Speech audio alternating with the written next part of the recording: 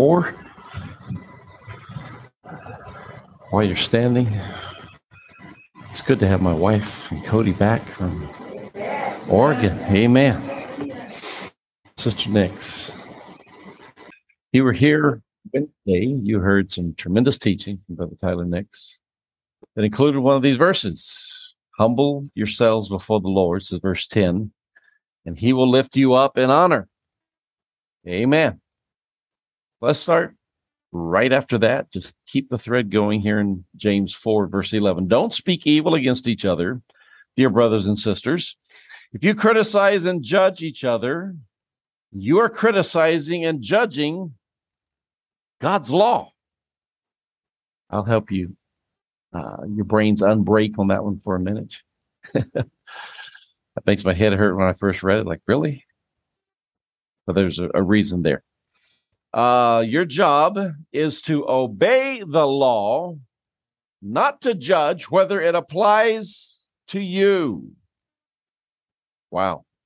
God alone, who gave the law, is the judge. He alone has the power to save or to destroy.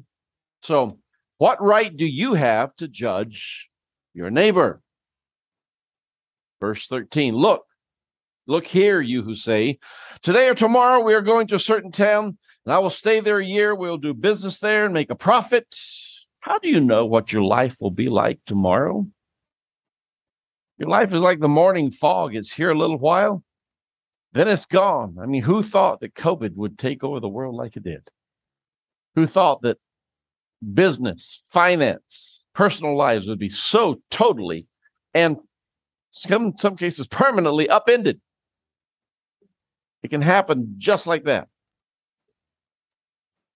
What you ought to say is, if the Lord wants us to, we will live and do this or that. Otherwise, you're boasting about your own pretentious plans, and all such boasting is evil. Verse 17, remember, it is sin to know you ought to do and then not do it. Can you say amen? God bless you as you're seated. Amen.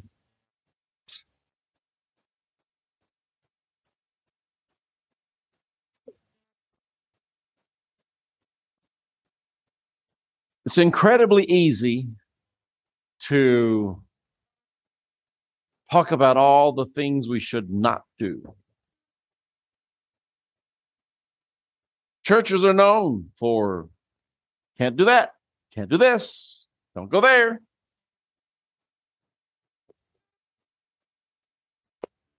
It is easier for a preacher to tell you all the things you should not do if you want to make it to heaven, humanly speaking. And there's an element of authoritarianism, shall we say, that can creep into preaching sometimes. Don't do that. Can't do that. Don't you dare. Or you're going to hell. There we go. Had to get that last part out. Do we need that kind of preaching? Yes, we do. Amen. Yes, we do. We need to be told what we need to stop doing. Amen. Jesus preached freely about the Pharisees stopping being liars and cheats and hypocrites. Amen. John Baptist, go away. Show me some fruits of repentance. Then come and I'll baptize you. We do need to hear, from time to time at least, the things we should not do, the things we should avoid, the things we should strive to make, to not make ever a part of our lives.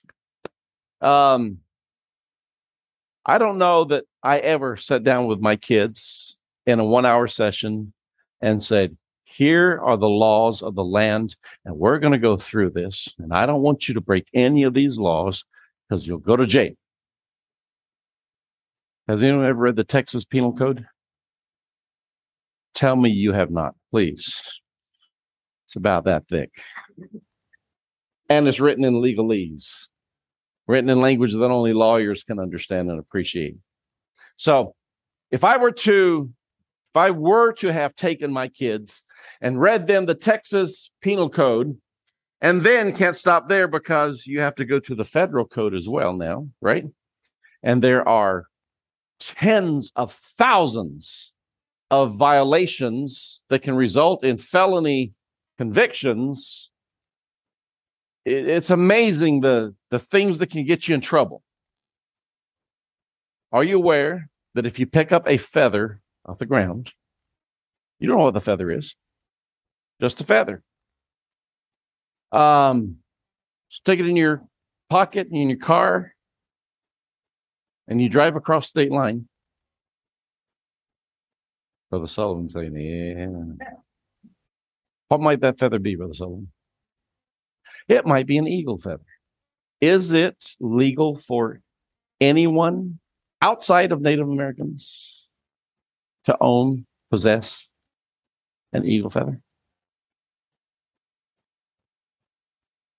To my understanding, I'm not a lawyer or a Fed, but I understand that it's illegal to possess a feather from an endangered species, specifically the eagle in this case. And if you carry it across state lines, now you've committed federal crimes that will land you, if so prosecuted, can land you in many years in a federal prison. So at some point, it's impossible to sit there and sit down with your kids and say, guys, let's go through the federal code. Oh, don't pick up a feather. All this, all that. At some point, their eyes are going to glaze over pretty quick and say, I have better things to do. I could take you from Genesis to Revelation and tell you all the things you shouldn't do every time we come to church. At some point, you're going to, again, eyes roll back, walk out and say, I'm done. So we need to learn the principles of righteousness. That's where it comes into. I don't have to know the state code or the federal code, but I do need to understand certain principles. Thou shalt not kill. Thou shalt not steal. How many commandments were there given? That's right, 10. Amen. Are there only 10 commandments? No. But these 10 commandments gave a solid foundation and summarization, if you will, of God's expectations of us as human beings to each other, to our communities, and to God himself. Can those 10 commandments be simplified down to less than 10? Yes, they can. And I'll take you there in Romans 13 in just a minute. The scripture says that all of the commandments have to do with love, have to do with how you would like others to deal with you.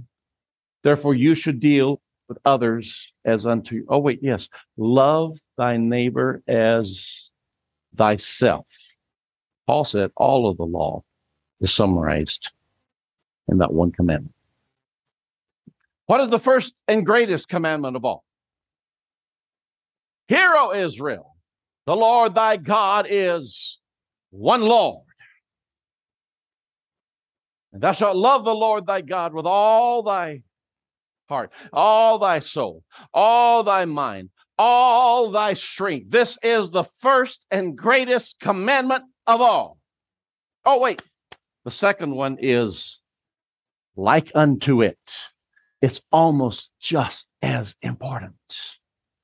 And thou shalt love thy neighbor as thyself. If we can learn the principles of righteousness, then we don't have to go down the list of tens of thousands of thou shalt nots. And if you do this, and there's a nuance there, and if this happens, and you go through the law books, Deuteronomy, for example, It'll make your head hurt of all the ifs, thens, ands, ors, figuring out all of the conditions that can cause different penalties, et cetera, et cetera. You don't have to worry about knowing all of that as long as you understand the principles of God's law. Now, it's sometimes more fun to tell you, don't do that. How many grew up with a bigger, older brother or sister? How many were the oldest kids in the family? There you go. You're the dreaded oldest brother, sisters. I was third down the totem pole. I had two older than me. You know what my two older brothers loved to tell me? Say that again. Who said that? Say it a little louder. Don't do that. You can't do that. Why? Yeah, just watch me. Why can't I do that? Mom and Dad said. Remember them saying that. It was usually Keith and Kevin said that and attributed it to Mom and Dad. We love being able to say, don't do that. I had the chance with one brother, my youngest. Wasn't quite as fun as I thought it would be. Don't do that. Don't do that. Don't do that. But we grow up loving to say, don't do that. Don't do that. Don't do that. You got those coworkers, don't you? Everyone, you got those coworkers. You've had those coworkers that like to tell you, no, you don't do that. Can't do that. Who made you the boss? Nobody. I'm just telling you. Can't do that. They're terrible bosses that all they love to do is keep a thumb on you. Can't do that. Can't do that. Can't do that. There's a reason why the devil picked on that one theme in the Garden of Eden. Didn't God tell you, you can't do that? He's lying to you. Devil's playbook is always the same. Okay. So we know that it's fun to say, don't do that. It's easier to say, don't do that. Friend, it is more important to know what we do have to do than to know what we can't do. I can tell you all day long, don't do this, or you'll go to hell. And avoiding hell should be high on everyone's priority list. Can you say amen to that? I'm not serving God just to run from hell, but you know what? That's what you call a pretty big perk. Amen. I want to avoid hell. You should want to avoid hell. The world makes fun of God, makes fun of the notion of heaven and hell. But let me tell you, my friend, God is real. And just as heaven is real, hell is real. And you need to fear the thought of hell. And you need to tool your life in such a way that you, by the grace of God, will avoid hell. And we know things that will send you to hell. I can take the book of Revelation. I can take the book of Galatians. I can take you through the scriptures that tell you the things that will send you to hell. Now, hello. We know that smoking causes cancer. Yes? Does smoking always cause cancer? Not always. There are some people who smoke 70 years, 80 years. Never get cancer, lung cancer or other. See there? Smoking is okay. Look at the percentages and you'll say, no. It's the lucky few that smoke and don't get cancer versus those who smoke and do get cancer. So, but to be fair, smoking doesn't always cause cancer. You with me? The devil will tell you that that applies to sin as well. Sin won't always send you to hell. Oh, can't. I mean, just like they scare you with all these anti-smoking ads, right? Yeah, and preachers scare you with all this preaching stuff just to try to get you to stay in church and pay your tithes. Funny how they go right to that, right? They just want your money. No. I want to see your soul saved. Amen. I truly and sincerely want to see your soul saved. I'm not preaching to get rich. I'm not preaching to be famous, to have my name in a spotlight somewhere. If I didn't truly love your soul, I wouldn't be doing what I'm doing. I want to see you go to heaven. So I have to at times tell you, don't do that. If you do this, it will send you to hell. I mean, there's certain things, I talked about smoking, that may not always cause cancer. But I'll tell you what, if you drain all the blood out of your body through one way or another, you will die. It's not maybe, if, no. If you drain all the blood out of your body and you don't replenish it, you're dead. If you suppress your ability to breathe oxygen in a matter of minutes, you will die. It's not a question of maybe. No. Oh, but people came back after 30 minutes. Okay. Go 31 minutes. Go 32 minutes. At some point, lack of oxygen, you're dead. I'm telling you, my friend, sin is not an if it will send you to hell. It's when it will send you to hell. You need to avoid sin. So it's good and it's necessary to preach about the thou shalt not. But it's just as important to tell you what you need to do. Because if all you do is cast out that evil spirit, what did Jesus say? If somebody is possessed of an evil spirit and you get rid of that evil spirit, you evict them, you send them a court notice in Jesus' name, amen. And you get rid of that evil spirit and they leave. After a while, guess what they're going to do? Look up on Zillow and say, hey, I wonder if that address is still empty. Ha ha, no one's moved in. They come back. And how many are going to end up in there? That one plus 7. Worse than the first one. Jesus said it's not enough to just clean out the bad. You've got to fill your life with the good. You've got to let the Spirit of God come in and fill that emptiness in your heart so that righteousness is living in your soul. Amen. Friend, you were talking about it, Brother Finger. If you need the Holy Ghost to get to heaven. Absolutely. You also need the Holy Ghost to keep evil out of your heart while you're here before you get to heaven. Amen. You need the power of God in your soul so that evil doesn't come knocking on the door and saying, anybody home? Nobody's here. We'll move in. Now, I can go down the list, and we love lists, don't we? We love black and white. We all dream at some point or another of being able to stand in traffic court and say, but Your Honor, law didn't apply to me because of this. I take you to the list. See there, the list is. We like lists because we can play our lives against the list. There are people that make a living trying to improve your odds of not getting audited or not being penalized by the IRS. And they study the code, the list. Say, see, it says this. So if you do just that, you're going to be okay. We like lists. Tell me, Lord, what do I need to do to make it to heaven? Did anyone ever ask the Lord that? Oh, that's right, the rich young ruler. Remember that parable? Mark chapter 10. This young rich man came to the Lord and said, good master, tell me, please, what do I need to do to make it to heaven? What did the Lord respond?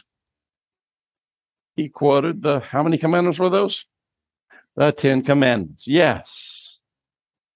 And that young man smiled. It just lit up his face. Like, I was hoping you'd say that, Lord. He came. That was a loaded question. He wanted the Lord to answer exactly what the Lord answered because he'd already read the code. He'd already gone through the list. Like, got it. I'm going to heaven. If he was so confident that he was going to heaven, why did he come to Jesus in the first place? Something in his heart saying, you better check on that. Better double check. Part of him, I think, right, he wanted someone to pat him on the back and say, great job. But I think part of him realized there's more to it than just a list of thou shalt and thou shalt nots. Good master. Oh, that's great news. I've kept all of these commandments from my youth. I'm good, right? The scripture says, and I love how the way Jesus, it says in New Living Translation, when Jesus looked at that young man, let's go there. Let's go there. Mark chapter 10. Let's look at that quickly.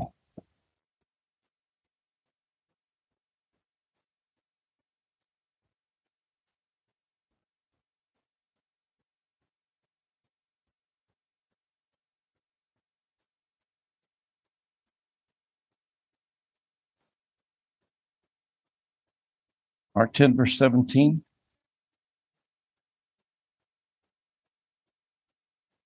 As Jesus was starting out on his way to Jerusalem, a man came running up to him, knelt down and said, good teacher, what must I do to inherit eternal life? What do you call me good? Jesus asked. There's an important lesson in that question, that challenge. Mark 10, verse 17. Why do you call me good? Only God is truly good. He's already giving that young man a preview of what he's going to say. You're calling me good teacher. Okay. If you have somebody with whom you have a tenuous relationship at best, and you want to get the upper hand, you want to make peace, make good with stuff, are you going to come up and say, hey, you jerk, how are you?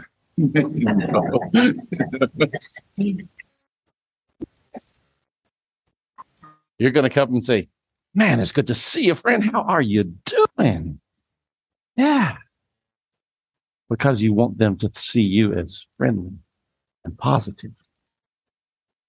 That young man comes to Jesus, says, good teacher, good master. Hey, who are you calling good? You're hoping that I, hearing you say good teacher, will say, you're good too, man. You're good. How many times do we come to God wanting to feel affirmation? Amen. Think about it. There are churches full of people today who seek affirmation. Tell me I'm doing the right thing.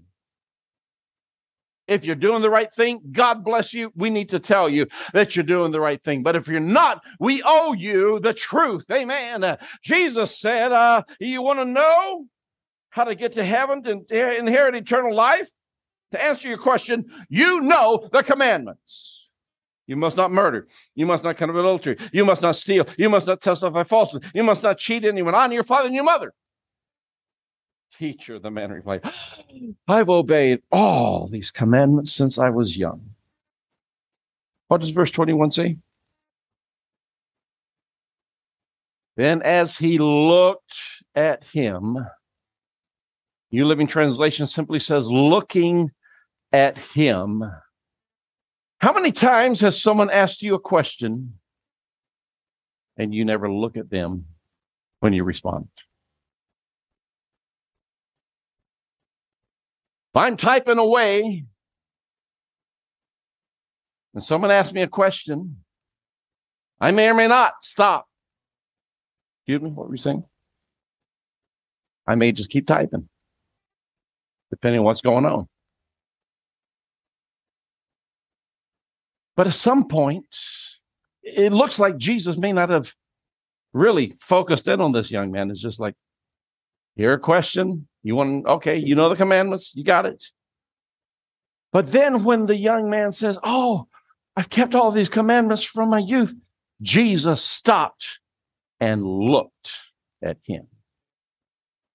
It's different when somebody stops what they're doing and looks in the eye and says, now let's talk. I heard your question before and I answered it. Do you have a deeper question? Let's talk. There's connection, right? You feel that when you suddenly you look somebody in the eye. People get uncomfortable with eye contact, especially when they're not comfortable with what they're asking or saying. Looking at him, Jesus felt genuine love for him. God, we surmise the things that led this man to ask the question the way he asked. But whatever it was, there was something genuine, transparent about that young man, that Jesus loved him. It connected with Jesus. And Jesus said, I love you enough. I'm not going to leave you with a pat answer, because I just told you all the things you shouldn't do. Must not murder, must not commit adultery, must not steal, must not testify falsely. You know what? I love you. I feel this love in my heart for you. I'm going to tell you what you need to do. If you want to make it to heaven, young man, quit just going down the checklist of Christian Apostolic Church. Get right with God. And I'll tell you how to get right with God. I see in your heart, young man, that you love your possessions so much, you don't want to give them up. Didn't Jesus say that if you want to save your life, what do you have to do first? You have to give it up. You have to lose it. You have to be willing to strip it all away. Young man, I know you're rich. I know that you have a lot of possessions. There's one thing you have not done. He didn't say you're doing and stop it. He said there's something you need to do you have not done. Here we are in the middle of October already. Where has this year gone? Halloween, Thanksgiving, Christmas, then New Year's. Oh, great. Let's make some New Year's resolutions, shall we? Oh, let's make a New Year's resolution. Brother Finker, give me a New Year's resolution. Not yours necessarily, but the kind of New Year's resolutions people use all the time. Stop smoking. The New Year's resolution you hear all the time. Lose weight. New Year's resolution. Exercise. New Year's resolution. Be good. Oh, there we go. New Year's resolution, Brother Ray. Do everything new. New Year's resolution. Better job. Better job. New Year's resolution. Come to church. There you go. New Year's resolution. Be nice to others. Go down the list, right? Everyone can come up with something they've heard or we ourselves have said, which includes go to church more. It includes how many times? If I had $1 for every time I've heard, Pastor, I know I need to pray more, I'd have a nice boat and a nice trailer to pull the boat with. Maybe an airplane. I know I need to pray more. Let me ask you a straight question. Can we ever pray enough? No. Does that mean that we have to spend 24 hours a day praying? No. How do you know that you've eaten enough without overeating?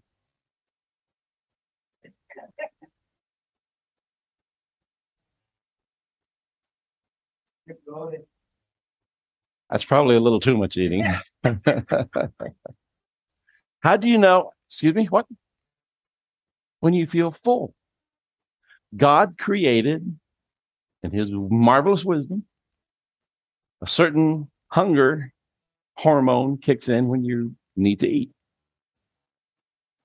Body says, oh, I'm hungry. It can be driving down the street and seeing a Whataburger sign. Lunchtime. Burger King. It can be walking into a store with a fresh bakery and What are we going to eat?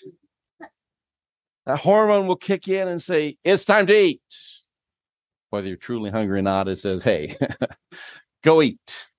Now, if you listen to your body, and there's a reason why they say chew X number of times before you swallow, and slow down your meal, et cetera, because if you eat too fast, your body doesn't have time to process and say, okay, enough, done, stop it before you get that bloated feeling, right? I ate too much. If you let your body process what you're eating, take a little time to slow down and think about it, at some point, your body says, I'm full. Done. You can stop shoveling it down now.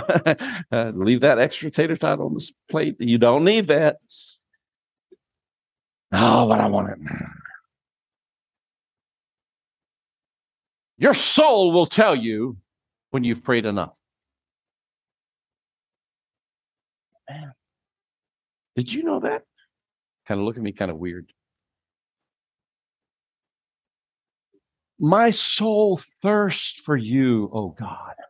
As the hart pants after the water brook, so panteth my soul after thee, O Lord. Thirsty, I need to drink.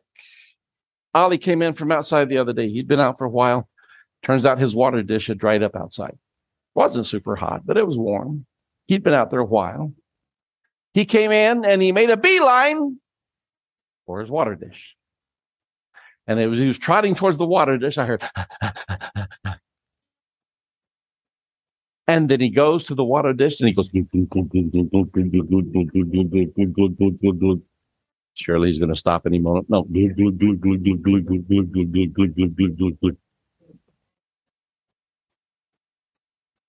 But at some point, he quit drinking water. And I thought he'd go back. No, he was done. Because he knew how much he needed to drink to satisfy his thirst.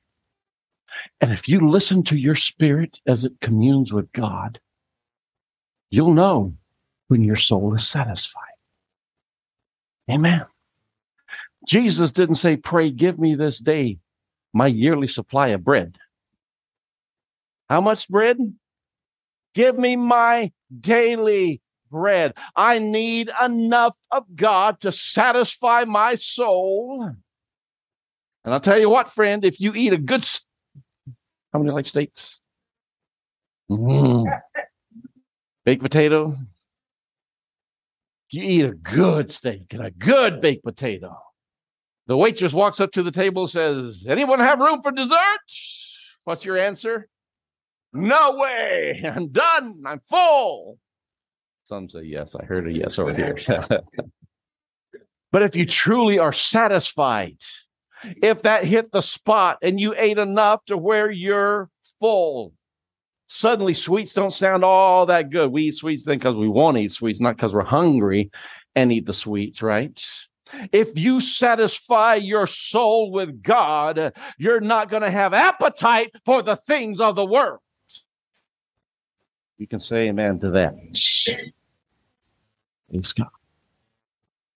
Young man, I'm not going to belabor the fact of all the things you need to stop doing. I already gave you the commandments. But there is one thing that you're not doing. I need you to go home. I need you to gather all of your possessions. I need you to go sell them and give it all to the poor.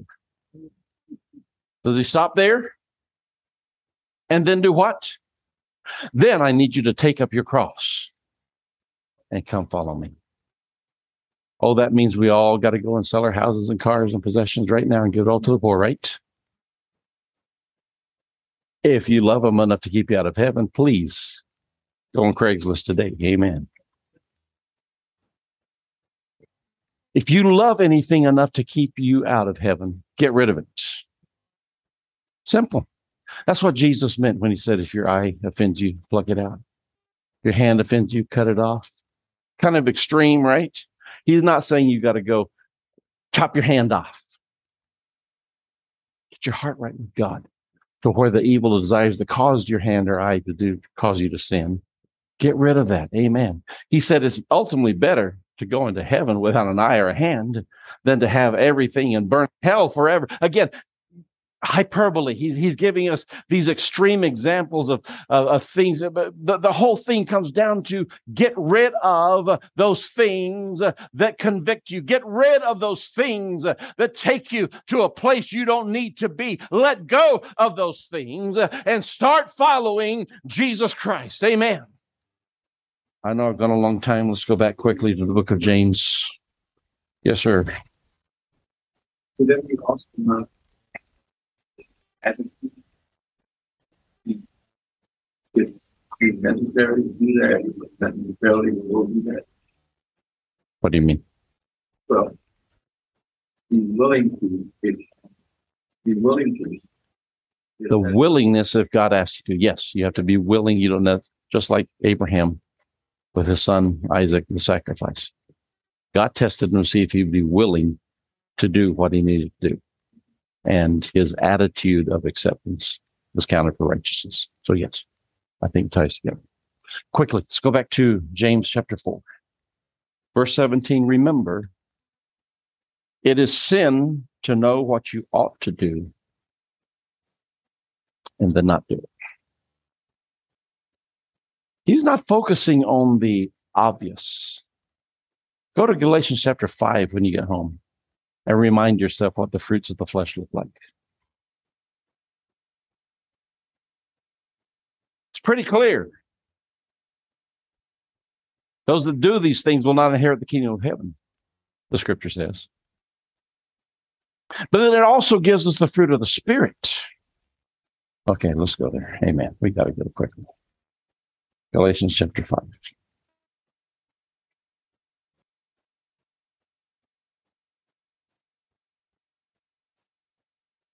Verse 16, Galatians 5:16. So I say, let the Holy Spirit guide your lives. Then you won't be doing what your sinful nature craves. The sinful nature wants to do evil, which is just the opposite of what the Spirit wants. And the Spirit gives us desires that are opposite of what the sinful nature desires. These two forces are constantly fighting each other. So you're not free to carry out your good intentions. In other words, if you don't yield yourself to God, you're going to be deadlocked, gridlocked. The flesh driving you to do stuff, the Spirit driving you to do stuff, and you can't figure out which one you're going to do. You need to yield to God. Let the Spirit overcome the desires of the flesh. Amen. Verse 19, when you follow the desires of your sinful nature, the results are very clear. Sexual immorality, impurity, lustful pleasures, idolatry, sorcery, hostility, quarreling, jealousy, outbursts of anger, selfish ambition, dissension, division, envy, drunkenness, wild parties, and other sins like these. These are works of the flesh. He said, when you follow the desires of your sinful nature, these things happen. These are actually outcomes of sin, not sin itself. Wait a minute, are you saying these aren't sinful? No. I'm saying that we do these things because of sin in our lives that drives us. The sin question is bigger than particular acts. Just like the righteousness question was bigger than that checklist of the young rich man. Just because you don't do all of these things doesn't mean that you're righteous. Make sense? Okay. Let me tell you again, as I have before, that anyone living that sort of life will not inherit the kingdom of God. That's the thou shalt not list.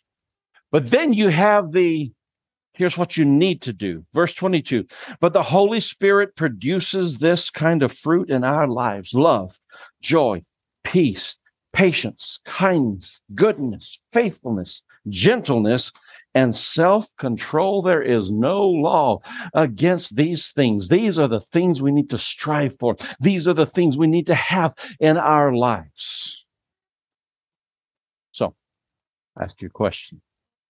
If the Spirit of God is supposed to produce love, joy, peace, etc., and we're not producing that, does that mean that we don't have the Spirit of God? Good question. Hold on. Not necessarily. What it can mean is that we have the Spirit of God, but we are throttling God's ability to work in our lives. You need these things in order to go to heaven. You need love, joy, righteousness, peace, etc. You need to let the Spirit of God develop these things in your life. You can stop the Holy Ghost from producing love, joy, peace, patience, kindness, goodness, faithfulness, gentleness, and self-control. You can stop him from doing that. Stand if you will, please. Anyone ever had a fruit tree of any kind? How does fruit start? A little bitty flower. A little bud, right?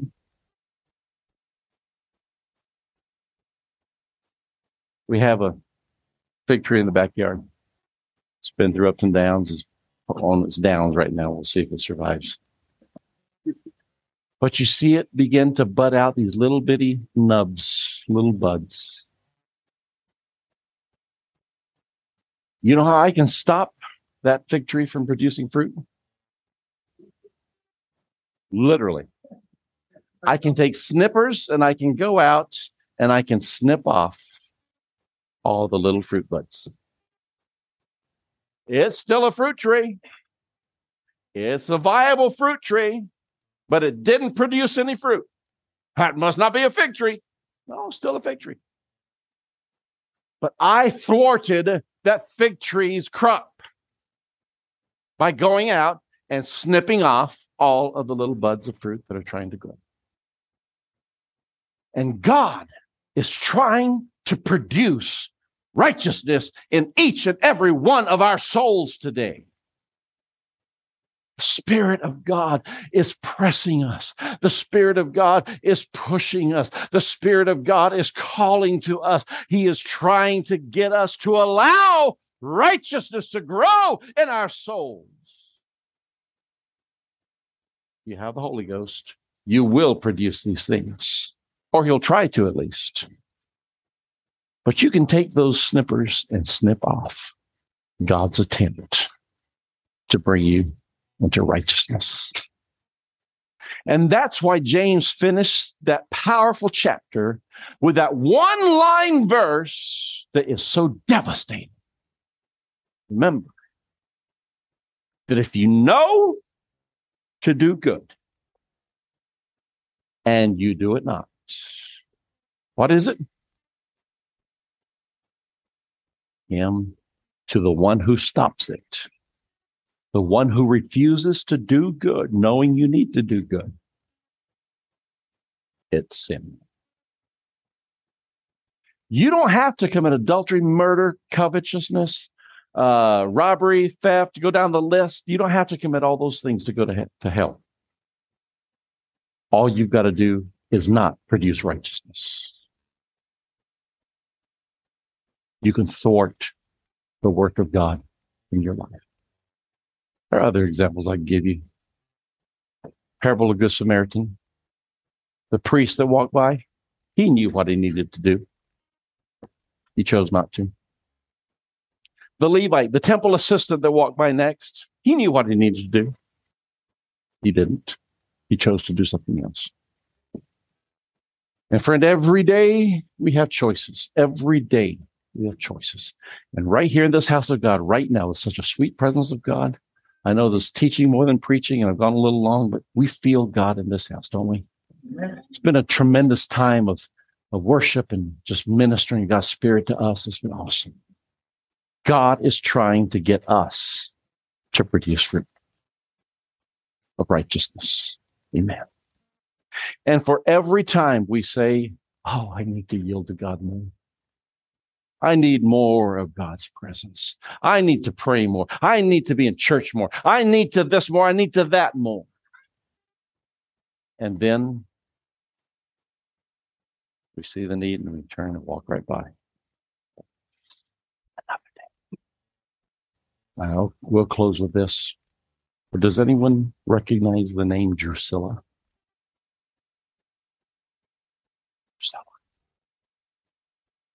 She was the wife of somebody. She was the wife of a man named Felix. Does that ring a bell? Not the cat. Acts chapter 24, read it when you get home. There was a certain ruler named Felix. He was Roman. His wife was Jewish. Her name was Drusilla. There was a man in prison by the name of Paul. And the scripture says that when Felix would bring Paul into his courtroom, he liked talking with him, but he also was hoping for a bribe. So he kept bringing Paul in and talking with him. And one day, Paul got under the anointing of the Holy Ghost.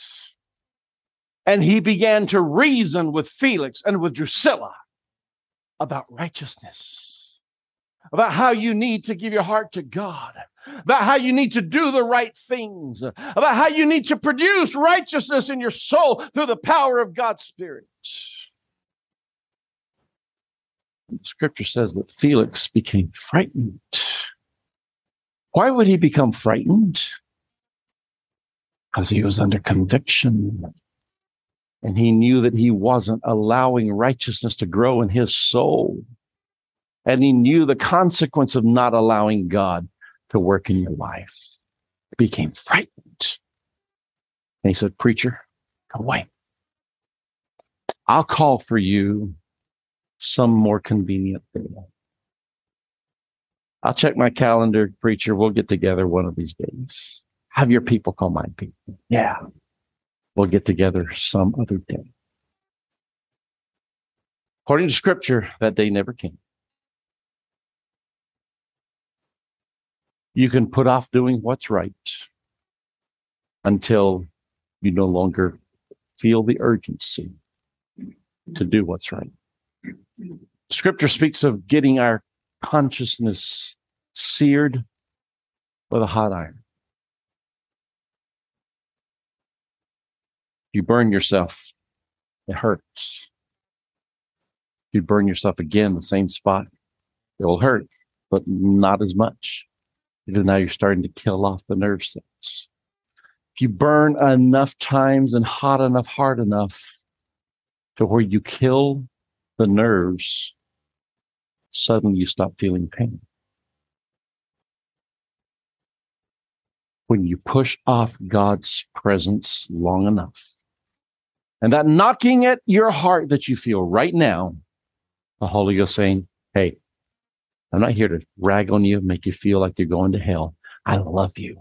And I want you to do more for me. I want you to be closer to me. I want you to get your heart back where it used to be, more in tune with God, more on fire with the Holy Ghost. He's calling each of us to renew righteousness in our soul. Hallelujah. He's calling us to get back, as that old song says, take me back, dear Lord, to the place where I once knew you. I first believed. Hallelujah. He's calling us. And if we listen to him, and if we say, yes, Lord, I want to do what's right, and we draw close to him, he draws near to us, and we begin to produce righteousness in our soul. But if you push it away again and again and again, at some point your consciousness becomes seared with a hot iron. And as much as God presses on you to yield to him, you can't feel it. God forbid that we should ever get to the place where we have refused so long to do what we know is right that he can no longer touch our hearts. God bless you, Jesus. Oh, Jesus.